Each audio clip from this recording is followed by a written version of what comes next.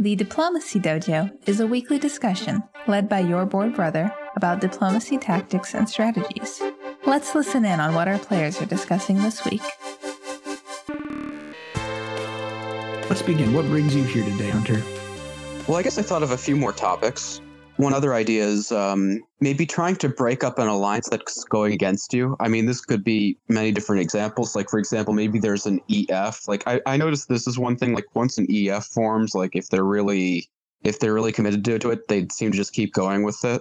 Or maybe a Juggernaut, or maybe just Turkey getting attacked by other neighbors. So maybe just advice for breaking up alliances that are attacking you. So this is very interesting. I think describing how to confront this in the early game situation is the easier one, and then we can talk about other situations that might arise more deeper in the game. In terms of the tactics and how you want to move your pieces in a way that can help the other players realize that they should stop attacking you, that depends on the power that you're playing.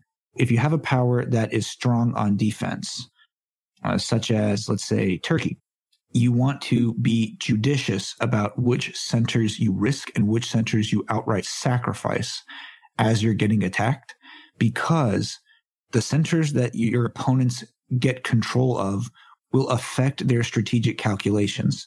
Like, let's get serious about it. The other players are Care Bears. That is to say that they won't break up their alliance for any reason. They are going to play it as long as possible until one of them backstabs the other, but maybe they don't do it. Neither of them are doing it. Neither of them willing to backstab. There might be nothing you can do other than get some other players to bail you out, but I'll get to that in a moment. But if the other players are willing to change sides, let's assume that they are. Let's assume that they are willing to change sides and that they are making a decision every couple of turns, maybe even every turn, about whether the time is right for them to change sides. What you're trying to accomplish strategically is make one of those powers, one power specifically, much stronger than your other enemies.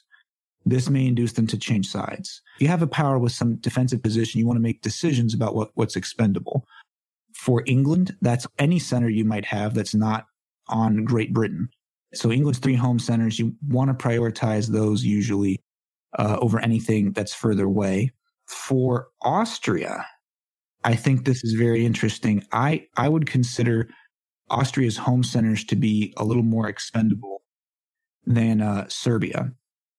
I think Serbia is so important to Austria's defensive position that losing Serbia can often be the death knell for Austria. So, like, if let's say you're Austria and Italy and Russia are coming after you, well, maybe, Italy, what if I just give you Trieste? What if I just give it to you, dude? I'll let you have it, just anything, or give Vienna to Austria or something. That can sometimes be enough. As a central power, sometimes your ability to play that defensive game is not as good, and your way to break up the alliance might be to try to suicide to one specific player and just start powering them up, even if it means giving up critical centers. Anything you can do. As Austria, that might be, okay, I'm going to start supporting Russia's moves even while I'm giving away centers to Russia. Anything to make one specific player powerful can sometimes break up the alliance that's going against you. I think about those things often. I've never gotten a solo win from being as low as 1 or 2 centers, but I have recovered. I have recovered from being as low as 1 or 2 centers. And it's usually because I played a really tight defensive tactical game and made the other players take my centers, like those last couple of centers, from my cold, dead hands. I kept blocking anything I could think of to prevent them from doing it. And eventually the situation developed where they had an incentive to fight or to backstab each other.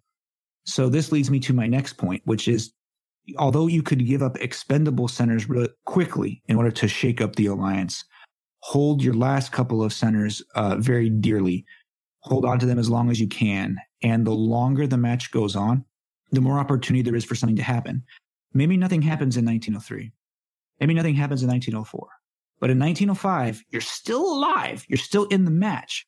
And, the other players have angered each other, or one of them missed their move, misordered a move, or something happened on a distant part of the board that changed their strategic calculus. Every turn that goes by gives you a new opportunity to turn the match around. And sometimes you don't know what that will be.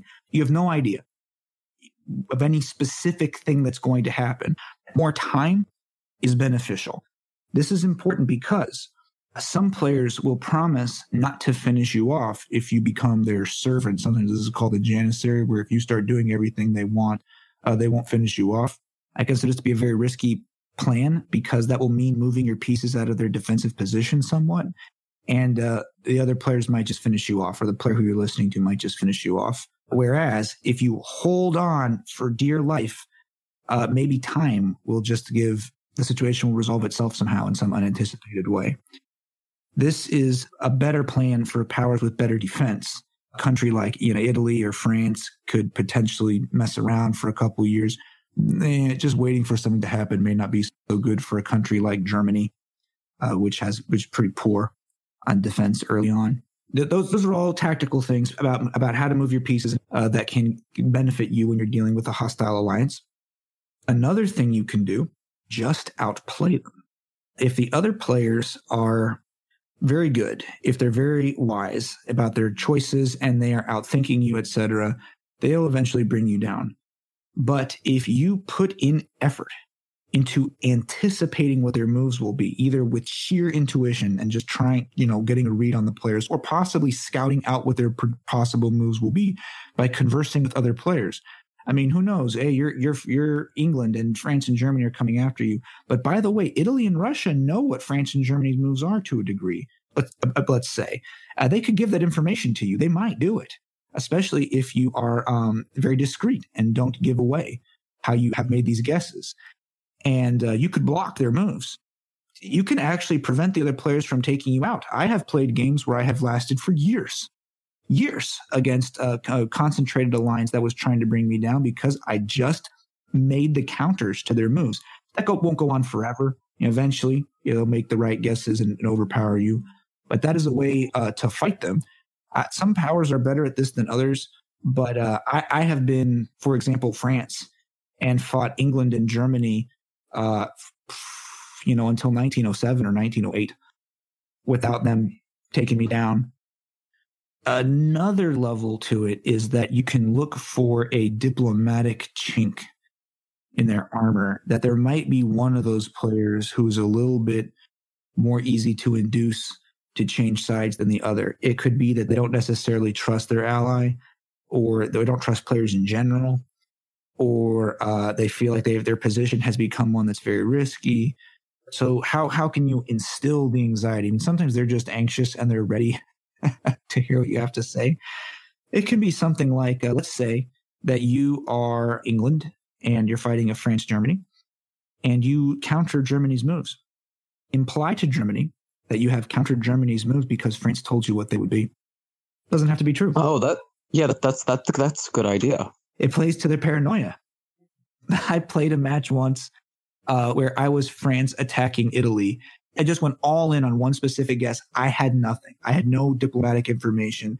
It was just me looking at the board and thinking about it, going, I'm really sure this is what Italy's going to do. I countered it perfectly, and it was a pretty big risk. And it let me capture, Tunis or something. And so the thing is, Italy's moves required Italy to have coordinated with Turkey, which Turkey did do those moves. I actually wasn't talking to Turkey at all. We were not really on much of speaking terms. But I strongly implied to every player who wasn't Italy that Turkey had told me what the moves were. Italy got really frustrated and changed sides. Wanted to work with me, actually, the one who was attacking, because he was convinced that Turkey had told me what his moves were. It wasn't true. That can be very effective. And that sort of feeds into that other point of advice I gave, which is to defend yourself very well. So you can combine that with playing up to their paranoia that someone might be telling you the moves. Another way to get at them diplomatically is to treat them very differently. If there's one player who you want to power up, the player who you want to make seem scary, not the player who you want to become anxious. Spend some effort talking to that player specifically. Get pretty chatty and try to cozy up with them, even as they're attacking you and saying, "Oh, it's okay. I understand why you're attacking me. It's not a big deal. The matches last a long time, and maybe there'll be a reason for you to change sides." And just keep talking to them. and talk to other powers, but not really the one that you want to become scared. And make sure to emphasize to the other players that you're chatting it up. Oh, we're talking all the time, man. I think I can get him to change sides. I'm pretty sure I can get him to change sides. He's talking to me a lot. The player who you want to be, the player that you're hoping in whom to paranoia, that could be enough. If they hear from everyone else that the big player, the scary player, is talking with you a lot, that may make them think that player is about to backstab them or is trying to change sides. So let's say you're Turkey, Italy, Austria is coming after you, and you do that move where you're trying to cede Bulgaria to Austria, and you're not talking to Italy very much, talking to Austria a lot. And everybody understands that you are talking to Austria a lot. That can get into Italy's mind space and be like, why is my ally spending so much time talking to our enemy? Yeah, that can lead to things. Players change sides. Directly telling players that they need to change sides, I personally find not the most effective in high-level games, because most diplomacy players are pretty tough mentally, and experienced diplomacy players are very difficult to influence. And even though they know that you're trying to influence them and whatnot, so they have to come to the idea on their own. The greatest, most effective form of persuasion is for the other person to believe that it was their idea. And that's why I'm making these suggestions that are not directly stating, hey, you need to change sides. It is about causing the other player to think about things that would make them wonder if they should change sides. The more distant the connection between what you're trying to and how you're trying to influence the player and the ultimate conclusion, the further away you are from outright stating it, the more likely you are to actually influence them, and the other player will likely not perceive what you're trying to do. This is important in diplomacy, because when players when they become too aware, it's too obvious what you're doing. And not only will they try to counter it, will give somebody an opportunity to counter it, but they may defy what you're asking just to do it. They don't want you to do what you persuaded them to do. Now, there are some players who may be persuaded by just trying to directly ask them to change sides. Players who are beginners in diplomacy are, in my experience, a little more willing to change sides, because they don't necessarily know what the idea is of the alliance, or what it's going to be, or what the consequences are of changing sides too much. That can be a little easy to do, to just say, hey, let me offer you a better deal. I'm more fun. Anything that they should change sides.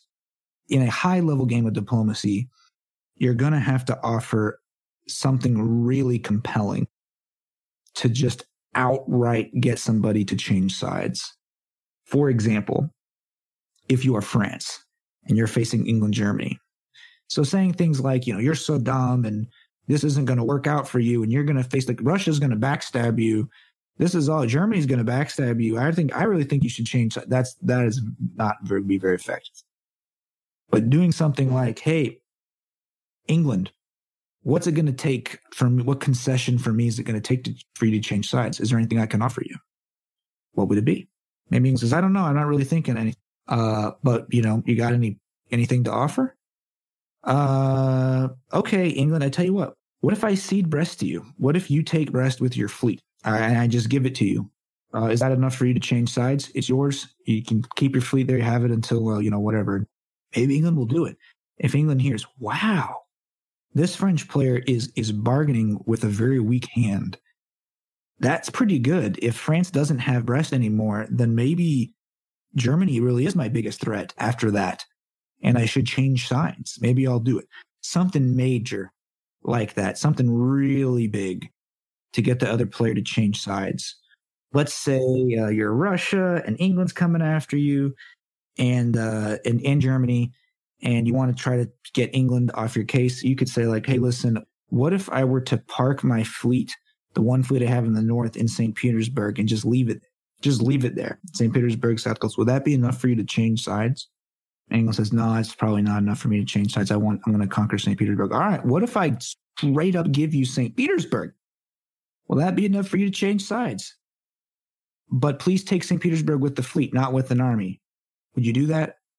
Some English players will go, wow, if I take St. Petersburg, Russia's no longer a threat to me. Germany's my biggest threat. After that, maybe I should, change sides after I have St. Petersburg. So when you're dealing with a strong player, an experienced player, and you want to directly persuade them to change sides, you probably need to combine it with some kind of concrete reason why they should deem the other player to be a bigger threat than you. And that's probably going to involve giving them some very serious concessions. And they may not honor it. They may still come after you, but at least you tried. I think that's really important to understand, because I played a lot of diplomacy, and I've seen a lot of players waste 10 minutes of their lives writing a message to me about how dumb I am and whatever. Like, none of this.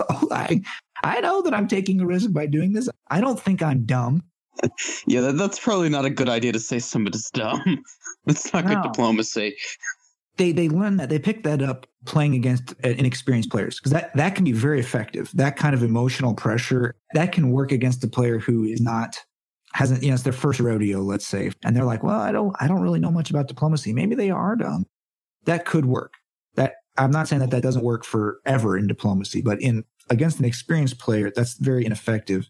But I think players try anyway because it worked for them the best. What other things are relevant to breaking up an alliance? Oh, okay. An ancient Chinese wisdom. Use far barbarians to fight near barbarians. Ah, yes. Tell me how you think it can be applied to diplomacy. Well, that's true. I mean, other countries that are farther away from you or aren't your neighbors, you can convince them to attack one of your neighbors. How will that break up the alliance? Well, I guess if somebody who isn't your neighbors goes after one of the neighbors, they might be busier elsewhere. That's right. So, for example, let's say that you're France. You're France and you're dealing with England, Germany, and you can convince anybody, Italy, Austria, Russia, doesn't matter, anybody, to send an army into no man's land to start messing with Germany, or maybe to attack. The fact that army is menacing Germany may use up so many German units to block it that Germany cannot attack you effectively. If one of those players takes a German center, Munich or Berlin, Germany will probably have to spend 2 to 4 units to knock it back out again. It will happen. Okay, meanwhile, what benefit is England getting from the England-Germany? Germany's not doing nothing probably to help England against Russia or against France.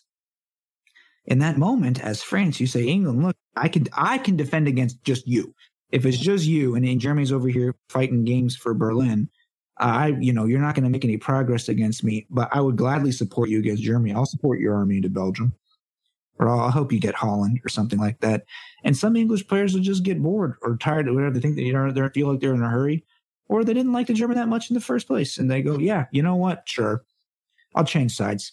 Let's take out Germany while Germany's messing around. And so this is the concept here is not so much that there's any specific power, but just that if you distract Germany by dealing with another player, Germany might become much worse or even useless as an ally to England in the moment for the time that Germany deals with that. And there are similar situations you can have. Let's say that you are Turkey and you're dealing with Italy, Austria. You've got Russia on your side, but it's not that great. If you can get France coming in there to mess with Italy, Italy's no longer going to be able to help Austria against you. It's just locking down. Say, hey man, Austria, look, let's make a deal. I'll help you against Russia and Italy or something. Maybe it happens, and you get you get Austria to change sides just for the ability to have progress. Some players really think like that, where my alliance hasn't made progress for you. Time to change sides. Have any more thoughts on this subject? Yeah, I guess that's interesting. Also, I notice this happens rather often also when there's an English-German alliance. A lot of times some Germany players, apparently they just don't actually really do a lot to actually destroy France because they feel like England will stab them afterward or something. Mm-hmm. So if you're a French player, you could just point out to England, hey, Germany's not really serious about this. Right, and do defend yourself maximum against one of the players. And the other players just don't really put up any defense at all, hardly. So this could be something like, as France. Completely lock down Burgundy, make sure there's no way Germany can get in. And meanwhile, England's like getting closer and closer. The German player may get more and more nervous. England's going to start getting the benefit of this alliance while I'm just shut out. Or vice versa. It's not the same strategy, but it is similar to what you're suggesting of showing one of the allies to be useless. Yeah, that's true, because if they're not really helping.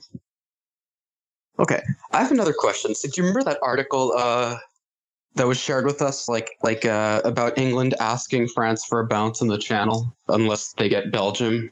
I'm not sure I remember it off the top of my head. Sorry. There was this article that was shared. They said they thought it showed how the position of powers can be related to the meta. Oh, okay. I think I'm remembering. Yes, so I think in the article it says, if England tells, France, they'd like to bounce in the Channel or get support into Belgium, would France be pissed about that? So let me repeat back to make sure I understand. England has issued a spring 1901 ultimatum: either agree to bounce me in English Channel or agree to support me into Belgium in autumn 1901. Maybe they could say it more politely than that, but in general, I think demands are not a very effective negotiating posture, especially not in spring 1901. I think it's better to talk in terms of options and in terms of consequences. So to say something like, hey, France, if I were to open to Norwegian Sea and North Sea, would you support me into Belgium? And maybe France will say, well, it depends on how things go. Okay, I heard you. Then open to English Channel. And when France says, hey, what the heck, you opened to English Channel? I said, well, you said that you weren't sure if you were going to support me to Belgium or not. So I said, well, I better be ready to support myself so that I can make my own supported move into Belgium, since you said you wouldn't support me. Well, I didn't mean that you should move to England. I would have supported. No, I don't think so. You said something like that. Or because if you talk in terms of if this conditionals and things like that, then you get a sense of what the other player is willing to do. And some players might say something like that. Oh, if you open to the east, I unequivocally promise I will support your convoy into Belgium. Oh, okay, sick. So I would open Norwegian Sea to North Sea, and I'll find out real fast if that French player is a liar, because either the French player makes some kind of hostile move or doesn't support me into Belgium. That's valuable information. That player lied that much just to prevent me from opening to English Channel. That player will lie over everything. I don't trust this player at all. That's good to know. Whereas if they keep their word, you think, all right, well, I could see myself being allies with this player for a long time. They kept their word over something that was important very early on. There are similar little things like, you're Turkey and Italy says, hey, I don't want to see you working with Russia. Okay, what does it mean to you for me not working with Russia? Well, I think you should open to Armenia. Okay, but if I do open to Armenia, what are you going to do? Well, I don't know. It depends. I don't know. Okay, so you're saying whether I open to Armenia or not, there's nothing in particular you're offering to do or not. I'm not opening to Armenia, dude. I have to do something so specific as attack my neighbor immediately. And what you're offering in return is, well, then I'll consider working with you in the future. All right, I know this game. Italy, you will consider working with me in the future, whether I open to Armenia or not. You will have to consider working with me at all times. This is diplomacy. Players change sides and whatnot. You're not going to make up your mind about that just based on what I played. I played diplomacy a few times, and Italy and Turkey worked together sometimes, even when Turkey didn't open to Armenia. That happens. Making specific demands of what the other players should do, I think that's unlikely to be but you could say it another way. To say, okay, hey, do you think we could be allies? Yeah, I think I could see us working together. All right. What would you want to see from me to show that I'm playing in a way that's consistent with our alliance? Oh, well, I think as Austria, you should be bouncing in Galicia. So your idea is that I should bounce in Galicia, or at least move to Galicia, and that'll show that I'm ready to work with you. Yeah, that's what I want to see from you. Okay, good to know. But at least I learned what the other player might be willing to do for me in return. So when the French player says, like, I don't want to see you open to English channel. Okay, but what are you going to do if I don't open to English channel? Well, like, so let's get more specific. I would ask for France. I would say, all right, if I don't open to English channel, then I don't want to see fleet in Brest. Can you agree to that deal? That I don't move into English channel and you don't build a fleet in Brest. I won't build a fleet in London. I won't build a fleet in Liverpool. You don't build a fleet in Brest, and neither of us move to English channel. Can you agree to all that? And if they say, well, no, I won't agree to all, okay, good to know. Because if there's a French player who demands that you not move to English channel, but is going to build a fleet in Brest in 1901, then no, I'm going to move to English channel. Like what are you doing for me? But if they'll agree to do that, then maybe not move to English channel and find out. Because either the French player keeps their word and doesn't build in Brest, in which case, all right, well, I'm glad I worked with them because they're pretty friendly. Or they build in Brest just as they promised not to do. And you learn, all right, so when they asked me not to move to English channel, they were full of crap. All they wanted to do was just get me to not move there in 1901. And that tells you a lot about a player.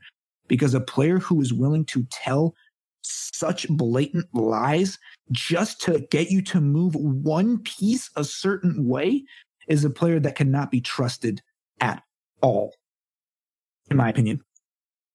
Could you tell other players in the game that they're not trustworthy at all? They usually don't care, honestly. Really? Most players know that everybody's lying to each other to a certain extent. Yeah, I mean, lying over one piece, though, that's pretty untrustworthy.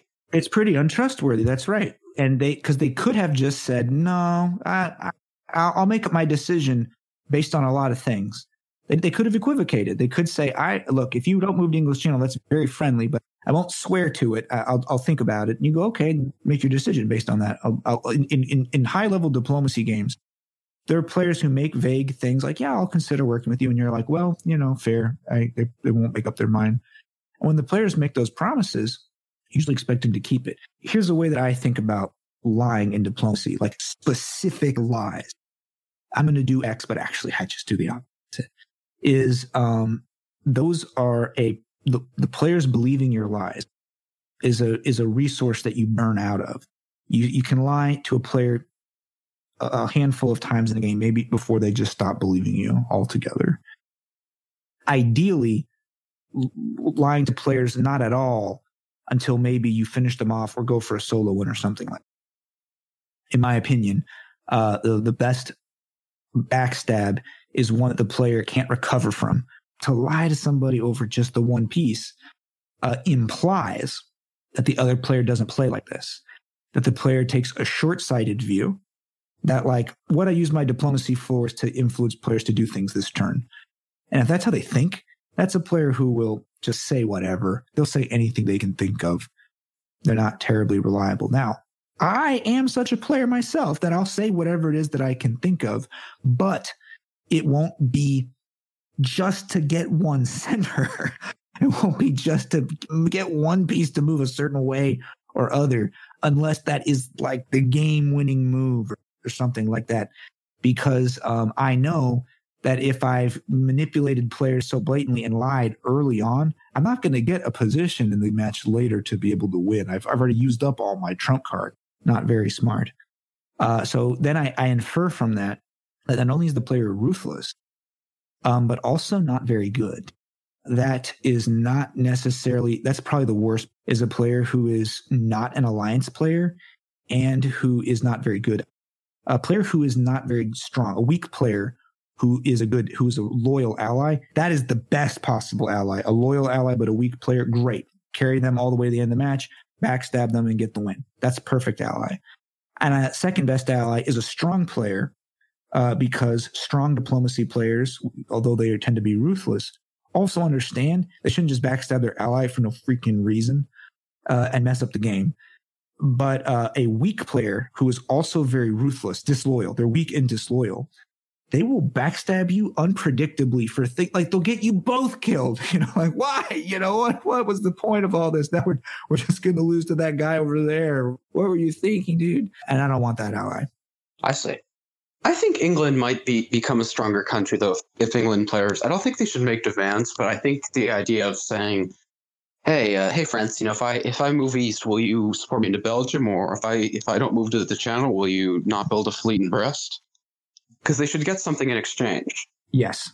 Like the current meta now is just like most England players, they just expect to just move east without anything in exchange. So it's like, France wants to get 3 builds, build 2 fleet, just go after me, no problem.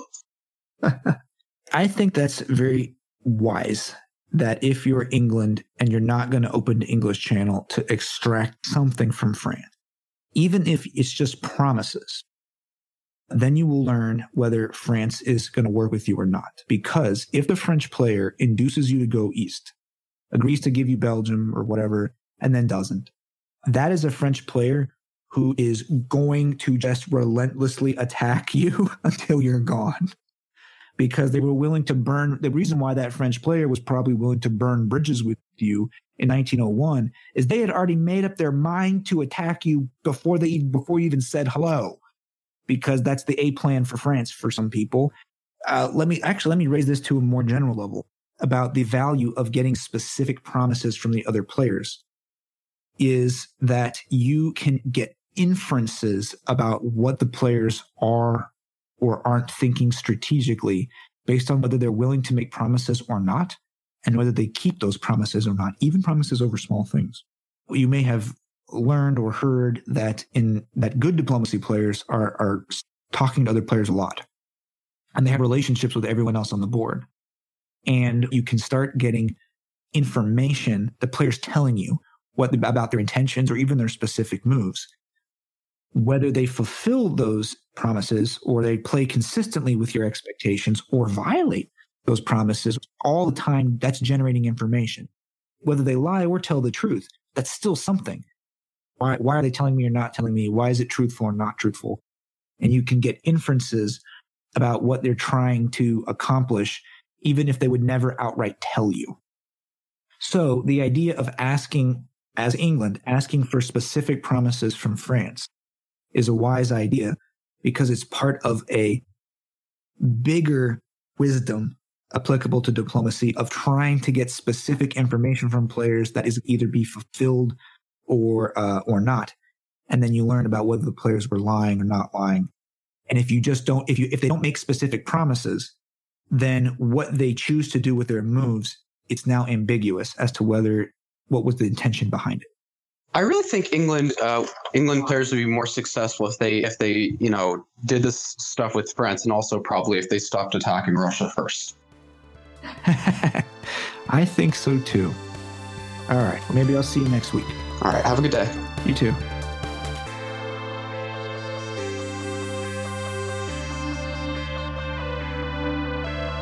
If you enjoyed this episode, remember to subscribe and review the podcast on iTunes. To learn more from your board brother and to participate in the dojo, visit brotherboard.com. Thanks to Loyalty Freak Music for the theme music. It feels good to be alive, too.